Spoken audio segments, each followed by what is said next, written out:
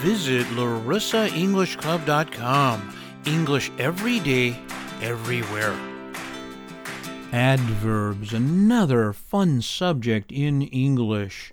Teachers should take extra time and concentrate probably a little more teaching or classroom time with adverbs, because adverbs are very, very, very, very, very, very, or extremely important in the English language. What do adverbs do? Well, they modify. They modify verbs, adjectives, and other adverbs. They also modify sentences. For today's exercise, I'm going to talk about how much. And I'm going to start with the word very. Many students will use the word very, very, very, very. That word might mean extremely.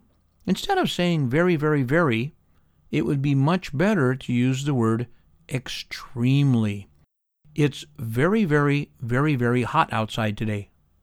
Or it's extremely hot outside today. Doesn't that sound better? Many students will use very several times because it's easy, it's simple, and they haven't learned the vocabulary. If I used a word like quite, well, that's quite big. Yes, that dog is quite big. I could use the word very for that as well. Many times adverbs are interchangeable with other adverbs. What about the word to? T-O-O. The word to is an adverb. Hey, that's too much. That's too expensive. That's too small, you see? So we're using that with an adjective to help us better understand what we're trying to say. Another word that we can use, another adverb, is the word enormously. I could say someone's very, very, very, very successful, or he's enormously successful, you see? What about the word entirely? Means something like complete. That's entirely not true. Something like that. What about extremely? Extremely hot out today. It's extremely cold today. I could say very, very cold, or it's extremely cold. Again, these are all great examples of why we need to study vocabulary. We need vocabulary in our language to communicate and certainly to understand others.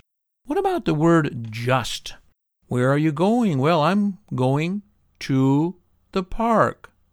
And where else? Well, I am just going to the park. It means only. That's easy, right? What about the word barely? I had barely gone outside and it started to rain.